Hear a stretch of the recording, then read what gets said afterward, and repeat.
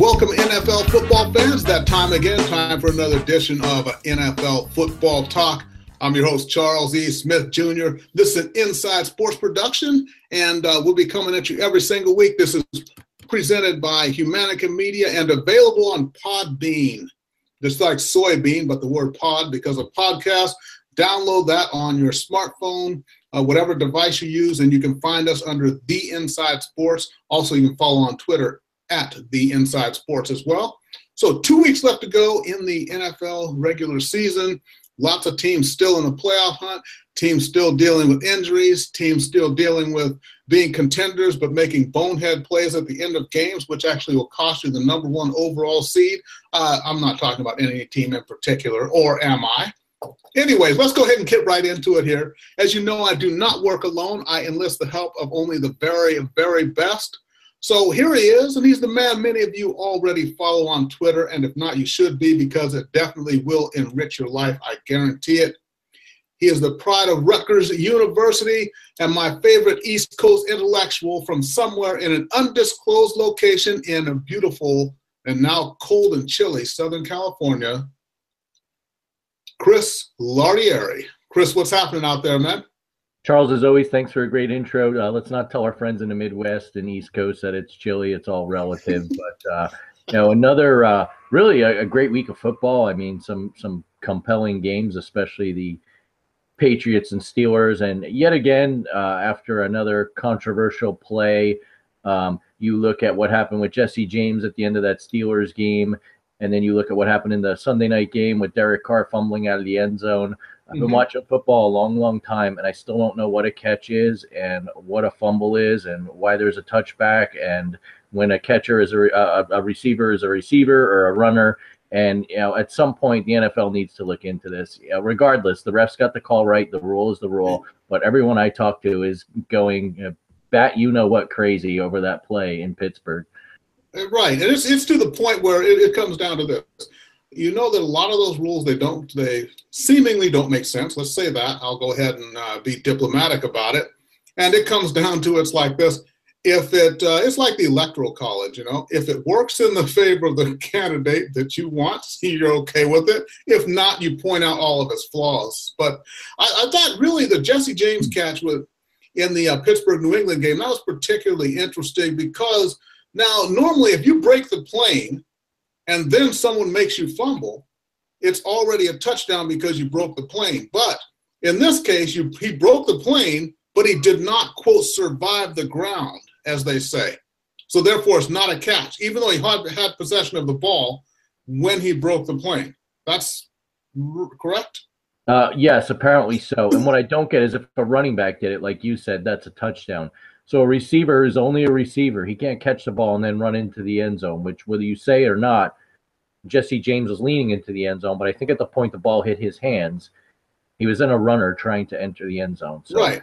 I don't get it. The NFL needs to fix it. I understand people want to blame Roger Goodell for this. And as much as I like to make him my personal football whipping boy, it's not his call. It's the competition committee. We saw this year with Austin Seferian-Jenkins against the Patriots, Sterling Shepard against the Eagles.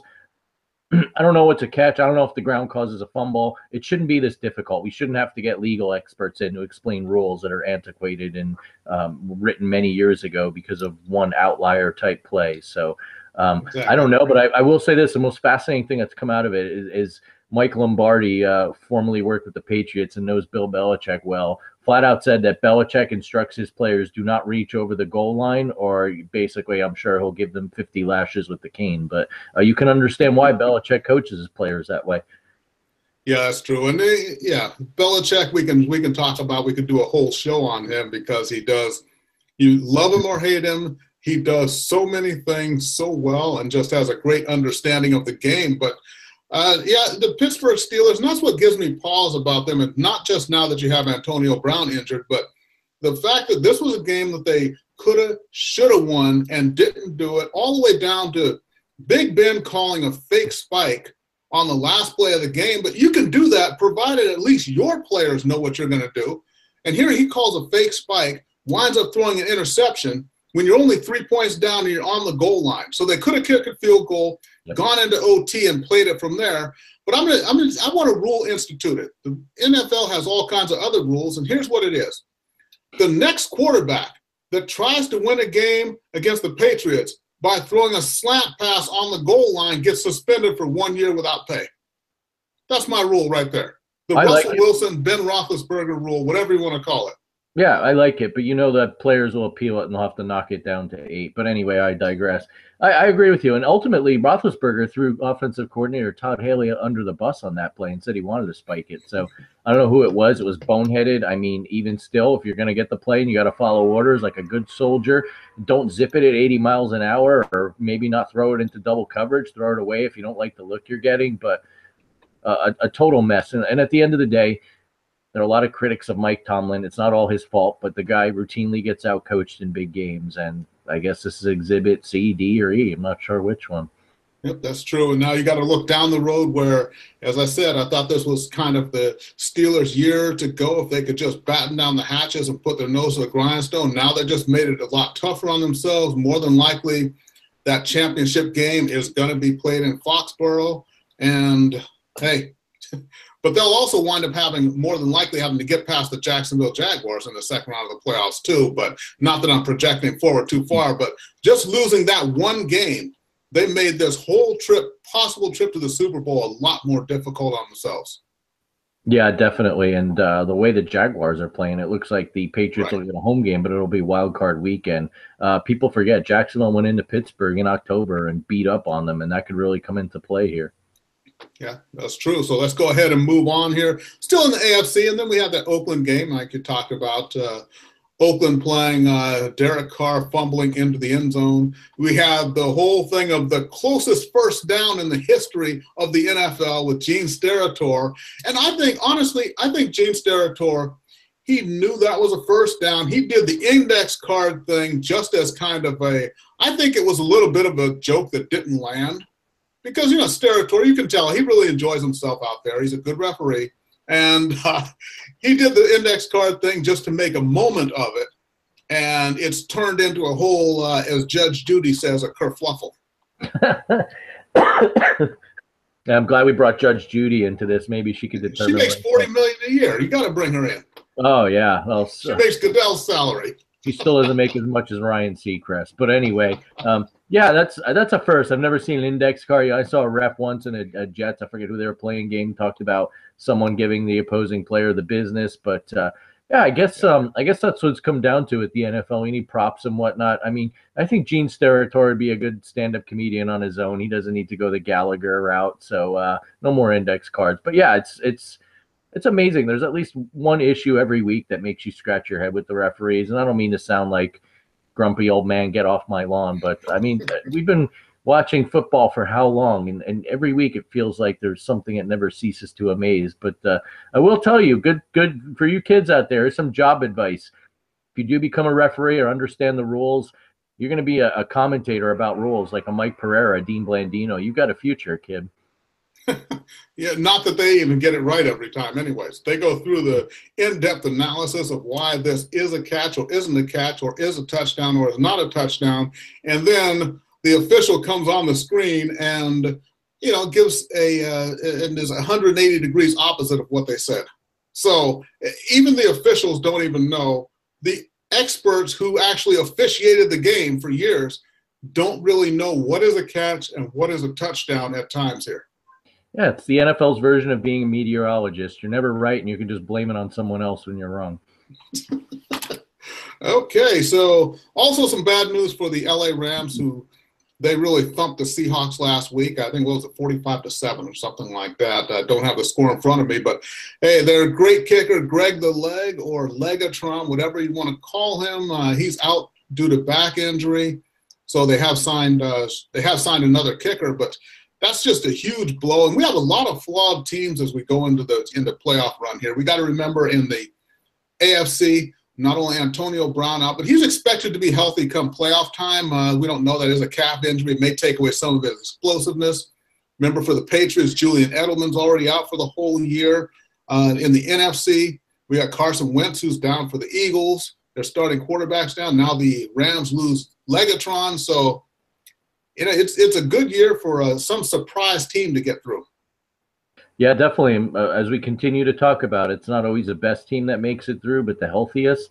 And Mhm. I think given this year, a tremendously unbelievable year for injuries to big name players and key players, the team that's going to be left standing with the most parts intact will really be well placed to make a run to Minnesota for the Super Bowl.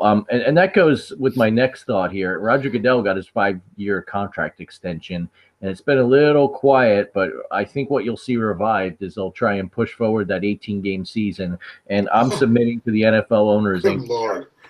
you look at what's happened this season with the amount of players. Aaron Rodgers comes off injury reserve for one game, gets beaten up, and his team's eliminated, and they put him back. You really think he was ready to play with his screws in his collarbone? Come on, these guys, it's a game that's faster and bigger with players that are stronger. And these guys are getting their heads knocked in. Look at the way Thomas Davis cheap shotted, I believe it was Devontae Adams of the Packers. Right. I mean, even if they are legal hits, these guys are taking a beating. Not just the concussions, but the bumps and bruises. We got a kicker who's so let's not forget about that, football fans. We don't need an 18-game season. We need to keep our best players on the field. We need to address that issue. Yeah, that's true. If anything, they should be rolling it back to 14 games, or maybe even 12 like they did back in the mid-'70s, before they expanded to that 14-game season. That would be something. I think the NFLPA, as much as they have screwed the pooch on a lot of different things, they have got to draw the line at the 18-game season. It just has to be drawn right there. And there's so much money coming in. And to me, it's just almost the just unparalleled just era of greed in the NFL. And I don't mean necessarily the owners, the players, just everything. All this money keeps getting dumped into it, and all these trips to the cash machine, and all of a sudden 18-game season. I mean, how much revenue do we make per game? So that's 2 extra games per team. How much more extra millions is that going to be? But there's a toll that's going to be taken, and that is we're going to have a horrible, horrible product coming down into the most important games of the season, the playoffs. Yeah, we are. And you know what? Ultimately, the biggest losers are the fans. They can't afford to go to the games. They get turned off by bad football, and they're going to stop watching. So I think the NFL needs to think about the consumers here, whether they like it or not. Just because you watch a game on television doesn't mean that you're going to put money into the owner's pockets. Yeah, I get it. They make a ton of money off of revenue, but people I know don't go to games like they used to. You'd like to buy a jersey of a player you like, but who knows after 5 years if he's even going to be on that team. So, I mean, these are major issues. There's with the salary cap and the way the collective bargaining agreement works. It's not like the NBA where you can kind of work your salary cap magic and a Steph Curry can stay with the team that drafted him, for instance. So they've got to address these things because, I mean, it's outrageous what people pay for parking just to go to a Rams game at the Coliseum, Right. which is an antiquated stadium in LA. So I agree with you. You can't, as they say, pigs get slaughtered, right? That's it. All the pigs get fat and hogs get slaughtered. Okay, so, well, that's the thing isn't too, like you say about that. And it reaches a point where, okay, do I want to either go to a game if it's just going to be 2 people going to a game with between seats and parking? It's probably going to run you close to $500 when all is said and done. So you can either buy a big screen TV and watch that game at home, or you can go to the game and suffer through everything and then just have the experience of having attended one game. The prices are ridiculous. That's got to change. Now, one other thing, let's transition here. And finally, mercifully, it's after many years of, well, are you going to fire me? No. Well, are you going to quit? Well, no. And Marvin Lewis is finally done in Cincinnati. Mercifully, the Marvin Lewis era has come to an end. It's kind of, you know what? Let me give you those of you who like the old school R&B. You remember there was a song by Gladys Knight and the Pips called "Neither One of Us Wants to Be the First to Say Goodbye," and that's really what it was with Marvin Lewis and the Bengals. Yeah, I know the song for Marvin is not "You're the Best Thing That's Ever Happened to Me," but enough with the R&B jokes. But yeah, I mean, even still, it came out, I believe it was Chris Mortensen or Adam Schefter from ESPN. I forget. I think they're a tandem now. Reported the Lewis story. And then after the game, he all but denied it or kicked the can down the road, or I don't know what. I mean, the guy can't even get his resignation straight in typical Marvin Lewis Bengals fashion. But I'm amazed he lasted this long. I completely forgot that he was with the Ravens on that Super Bowl team, and he's essentially been with Cincinnati since then. So, really sad to see this era of mediocrity end, aren't you? Yeah, you know what's going to be the worst, though, is that Marvin Lewis is going to leave, and then Cincinnati's probably going to go 4-12 next year or something, and they're going to be pining away for the Marvin Lewis era again. But that's Cincinnati football. Yeah, especially if they try and get Hugh Jackson back, like one of the rumors is postulating. Yeah, well, and maybe Cincinnati doesn't feel as bad as they should about themselves because they've got Cleveland close by. Maybe that's what keeps them optimistic, as they can say, at least we're not as bad as, well, that team. Yeah, I mean, you can't set the bar much lower. Can you go below ground? Because that's the equivalent of that right there. Okay, so let's go ahead and get into some of these the playoff scenarios here. And 2 weeks left in the season, so everybody's got 2 games to play in case some of you are not math whizzes. But in the AFC, New England and Pittsburgh sitting atop at 11-3 records, Jacksonville 10-4. Kansas City got that big win over the Chargers last week. They're at 8-6 and in the driver's seat, but then nipping at the heels of everybody. We got Tennessee at 8-6, Buffalo at 8-6, currently the wild card teams. And then after that, Baltimore at 8-6 and the Chargers at 7-7, but they're still alive. And the Chargers, thankfully for them, they do hold a tiebreaker head-to-head because they beat Buffalo back in Week 11. So real interesting scenarios there. The Chargers are not quite out of it yet, and we still got to think about Tennessee, though. 8-6, got that wild card spot, but they've got the Rams coming up and Jacksonville in Week 16. Yeah, and what's really amazing, let's look back. When Buffalo came to L.A. to play the Chargers, they, for whatever reason, started Nathan Peterman at quarterback, and that really could come back to bite them. Yep, there we go. And then in the NFC, 12-2 Philadelphia, 11-3 Minnesota, the Rams and New Orleans sitting at 10-4, and then right behind them, taking the first 2 wild card spots if the season were to end today, which it's not. Carolina at 10-4, Atlanta at 9-5, and then a slew of 8-6 teams: Detroit, Seattle, and Dallas after that. But Atlanta, they've got New Orleans this week, so that's going to be a huge game right there. They're still not assured of a playoff spot. And Atlanta, when we look at it, ending with New Orleans and Carolina, they're kind of in a spot where they can control their own destiny, but it's not going to be easy for them.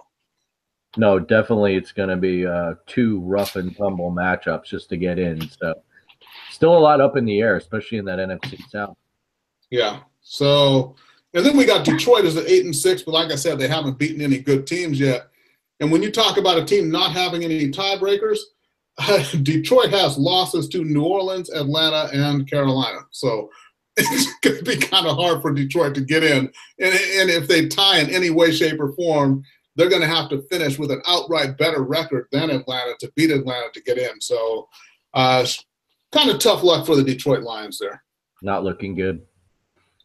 Okay, so here we go. We're going to get into the picks of the week. And when we do this, normally we do 5 games, but this week the games were, well, what can I say? A lot of them were not that interesting. So we're going to pick the 2 best games of the season, or excuse me, of the week here, and just go with that. So on the season, we're pretty close here.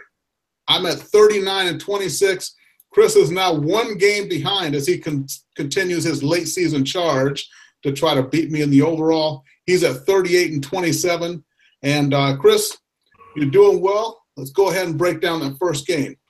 Thank you. Yeah, I want to thank myself for picking the Steelers. I would have had a perfect 5-0 last week. I never learned. But big NFC South showdown, as we mentioned. Atlanta goes into New Orleans to play the Saints. They played earlier this year in a really good, close and surprisingly low-scoring game that the Falcons won thanks to a late interception. Watching the Falcons on Monday night, I mean, the common theme that I noticed this year, they're not getting Julio Jones the ball enough.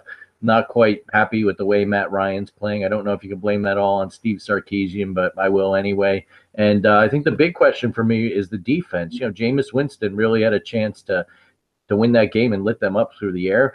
And the first time around, the Saints really played it close. I think with Kamara, and Ingram running the ball so tremendously this year that Breeze doesn't necessarily have to keep chucking that ball. And when he does, he's got Michael Thomas. I like they're at home. I like that the way that defense is playing, and they've got two good young cornerbacks who I think could probably shut down Sanu and Jones. And I'm going to pick the Saints to win. Yeah, well, you got the Saints. That's a tough one there because the Saints. It would be advantageous for them to have this game, and it would be nice for them to win this game. But the Falcons have to win this game. So you're going to go ahead and pick the Saints to beat the Falcons, a desperate team that has to win. The reigning NFC champions, you think are going to go into New Orleans and lay an egg in the biggest game of their season? I don't know if they'll lay an egg, but I think they'll lose. I don't care that they were champions last year. They're not playing like it. And I think ultimately, with the way the South is shaking out, if you lose a game or lose two down the stretch, you might be home watching the playoffs come January. So I think there's just as much desperation, and the Saints are going to want some revenge. Yeah, that's true. And you know what? Despite my dramatics, I'm going with you here. I think New Orleans, more well-rounded team. They're playing at home, and I know what Atlanta, and I'm not trusting Matty Ice here down the stretch. Atlanta's a 5.5-point underdog. Some of you may want to look at that, but we're only picking winners here, not against the spread. So we are both going with the New Orleans Saints in this game. Could we agree? So I guess regardless, it's not going to make much of a move in the win-loss differential. Probably not. But then again, with Common Core math, you never know what might happen at the end. Don't get me started on that. Okay. And then the big game we got here, and this is playoff implications just abound. 2 8-6 teams. The Seattle Seahawks, who just got devastated, blown away at home against the Rams last week. They'll be in Dallas this week. Dallas at 8-6 also, clinging to their playoff lives and getting Ezekiel Elliott back. So, he's going to be kind of hungry to run against that Seattle defense. So what we've got here, we've got the experience against what really I feel is a better team. The Dallas Cowboys, I think, with Zeke in the lineup, they are a better overall team. But Seattle, you cannot discount the experience. That said, the way I watched the Rams, what they did to Seattle last week, and when I look at Todd Gurley running wild and the Rams being able to force the ball down the field, I'm thinking that Dallas Cowboys will probably be able to do something similar with Ezekiel Elliott and with Dez Bryant over the top. So I'm afraid Seattle has gotten a bit thin here. Their offensive line is not great. Their defensive backfield is not great. So I'm going to go ahead and take the hometown Dallas Cowboys. It pains me to pick the Cowboys. It always does, but I got the Cowboys here. Yeah, I've been going back and forth on it too. I would think that typically looking back at the Seahawks after getting a whipping like that, they bounce back. But I think a key player on that defensive side of the ball that they're missing that not a lot of people are talking about is Richard Sherman. A lot of people think he's overrated, but teams are just picking on them through the air. And, you can have as great a pass rush as you want, but the receiver's open, you've got enough time to throw, and Dallas has a good offensive line. I think they're going to exploit that. I think having Elliott back will help, and unfortunately, I have to agree with you and pick the Cowboys here as much as it pains me.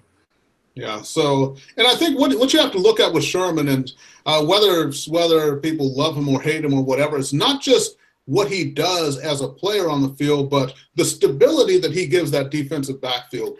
And, really the main man in the Legion of Boom. So they're missing him, and I think everything kind of comes together this week for Dallas. And all of those, it was Russell Wilson. I watched last week, and that was terrible.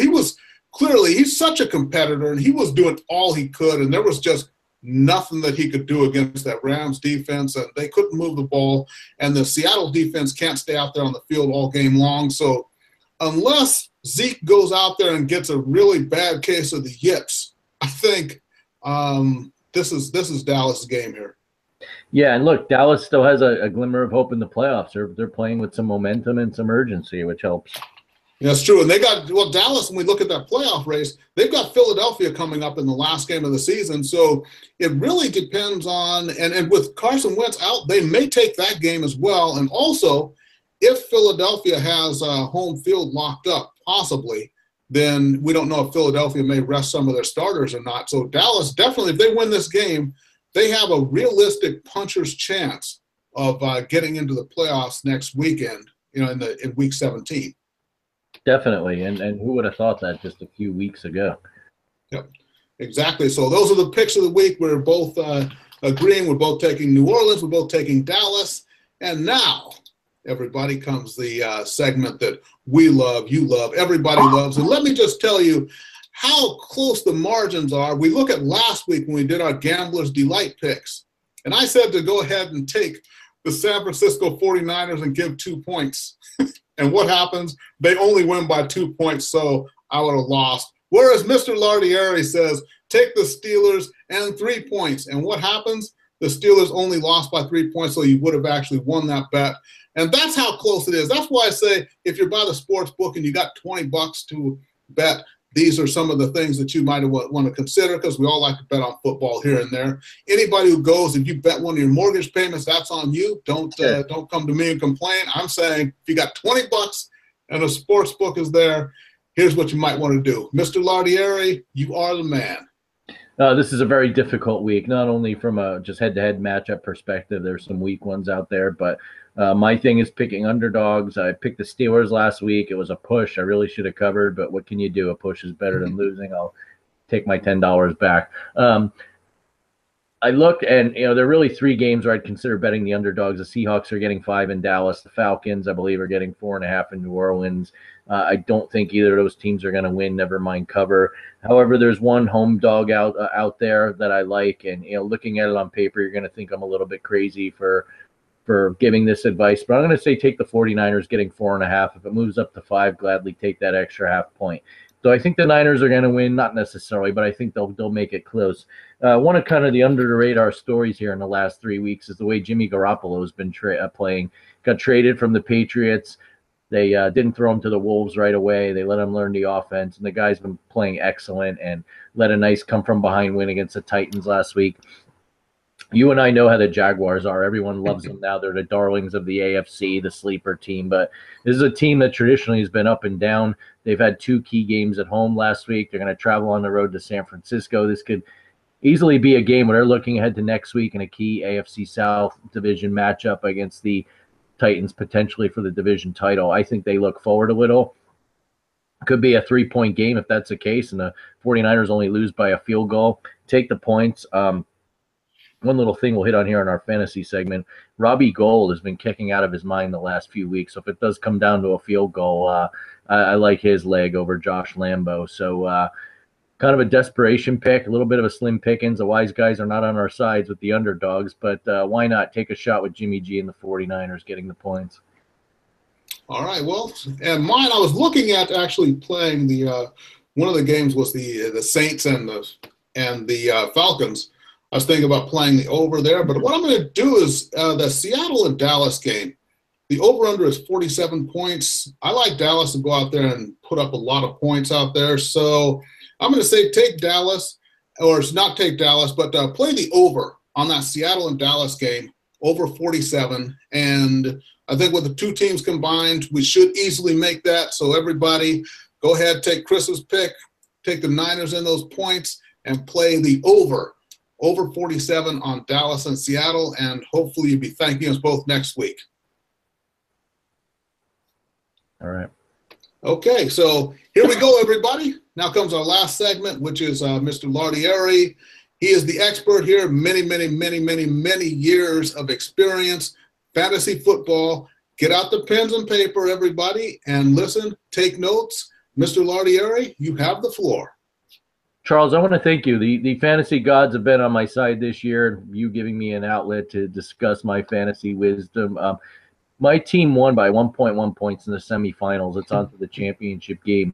Thankfully, Julio Jones got just enough catches and a mediocre performance. And when I went back and looked at the stats, I took my own advice. I started Jimmy Garoppolo. He outscored my other quarterback, Marcus Mariota, by 1.1 points, thus giving me the margin of victory. So hopefully you out there played him and won your playoff matchups. This week, we mentioned this before, Nick Foles is out there. He really had a good game against the Giants. The Raiders don't have the greatest defense, and I don't think they're playing for much. I think he'd be a good start if you needed to stream a quarterback this week. Joe Flacco's got a nice matchup. He had a pretty good game against the Browns, and now he gets the lowly Colts coming into town, and they're on the playoff push, so give him a start if you're really in need of a quarterback. Look at running backs. There's a guy out there with Green Bay, Aaron Jones. I know Williams has been getting more of the carries, but with Rodgers going back on the shelf, he may be getting some carries here in what could be a meaningless game against the Vikings. And then the three positions every fantasy player loves to hate can really come into play here and help you win the title. If you need a tight end, Kyle Rudolph's been hurt. Luckily, he played last week. I'm not sure if he will this week, but Charles Clay from Buffalo has been doing pretty well. And with Tyrod Taylor and he getting into a rhythm and that team making a playoff run, I think he's a good choice to plug in if you need a tight end. On defense are two teams I like this week. The Saints really threw a dud against the Jets, but I think they're due to give a few turnovers or 10. And the LA Chargers defense has been playing well all year, although they got lit up by Alex Smith and Kareem Hunt last week. Another team making a playoff push. They got a great pass rush. I think they can generate some turnovers. And then the Steelers coming off that tough loss to the Patriots go down to Houston. Other than DeAndre Hopkins, they don't have much to offer, and the Steelers have been a very steady defensive team this week. Pick them up. And as we mentioned earlier, kicker, you need someone out there. Robbie Gould put up 24 points last week, and he's just been a man on a mission, making field goals left and right. If your kicker gets you 10 points or more, you should be happy. Gould's been averaging more than that. Go pick him up. I did it. You laugh, but these little kind of point differentials come down to those positions you love to hate. I mean, but they can make the difference here in the championship, winning some money and buying a few extra Christmas presents, and that's what it's all about, right? There you go. Playing situational fantasy football. That's what it comes down to. That's what you do there, Mr. Lardieri. That's all it is. It's Moneyball for fantasy football, right? I may go ahead and watch that again this week. It was either that or Two for the Money. I don't know which I want to see. Two for the Money is a flawed movie, but there's something about it that I really like. I don't get it. Yeah, I think it's just the gambling aspect, and you know how we are. We like anything Al Pacino's in, right? Yeah. Hoo-ah. Okay, so everybody, remember every single week right here, all the way through the season and through the playoffs and the Super Bowl, the show is NFL Football Talk. This is an Inside Sports production and presented by Humanica Media. Remember the Podbean app, Podbean. Download that on your smartphone. You can get us on the go wherever you are. I'm Charles E. Smith, Jr. You can follow me at The Inside Sports or follow Chris at Chris L Sports. That's at CHRIS, the letter L, and then Sports. Before we sign off, Mr. Lardieri, you have some final words of wisdom for everybody? Yeah, first of all, apologies for the coughing and scratchy voice. Cold and flu season's going around, but managed to get through it unscathed, knock on wood. I just want to wish everyone a Merry Christmas. Enjoy those Christmas Eve games. It's actually a Christmas night game with the Eagles and Raiders, so if you got enough food and presents and everything else, I guess I could divert your attention, although you'd have to endure John Gruden for a few hours. But, everyone be safe. Happy holiday season to you. Hope to see you next week in what looks like could be a even more compelling Week 17 matchup with a lot of playoff berths on the line. Yeah, that's true. Definitely Merry Christmas, Happy Holidays, Happy Hanukkah, Happy Kwanzaa, whatever you may be out there. But, it is that time of the year, time to be with the loved ones and just appreciate things. That's what it comes down to. It doesn't matter what your personal beliefs are. Just, enjoy and appreciate life this week. Enjoy the football games and everything. We'll see everybody next week, and can't believe that 2017 is almost over. This is the last show I'll be wearing my Santa Claus hat. Maybe I'll break it out for one show because New Year's isn't here yet. Deliver some late presents to everybody. Remember, I'm Charles E. Smith, Jr., and for Mr. Chris Lardieri, thank you for watching NFL Football Talk. This is an Inside Sports production. We will see everybody next week. Enjoy the games and Merry Christmas. Brink here from Super BS, talking about the things you know you love and the things you'd love to know. Join us weekly for a podcast about video games. Mostly. Oh, yeah.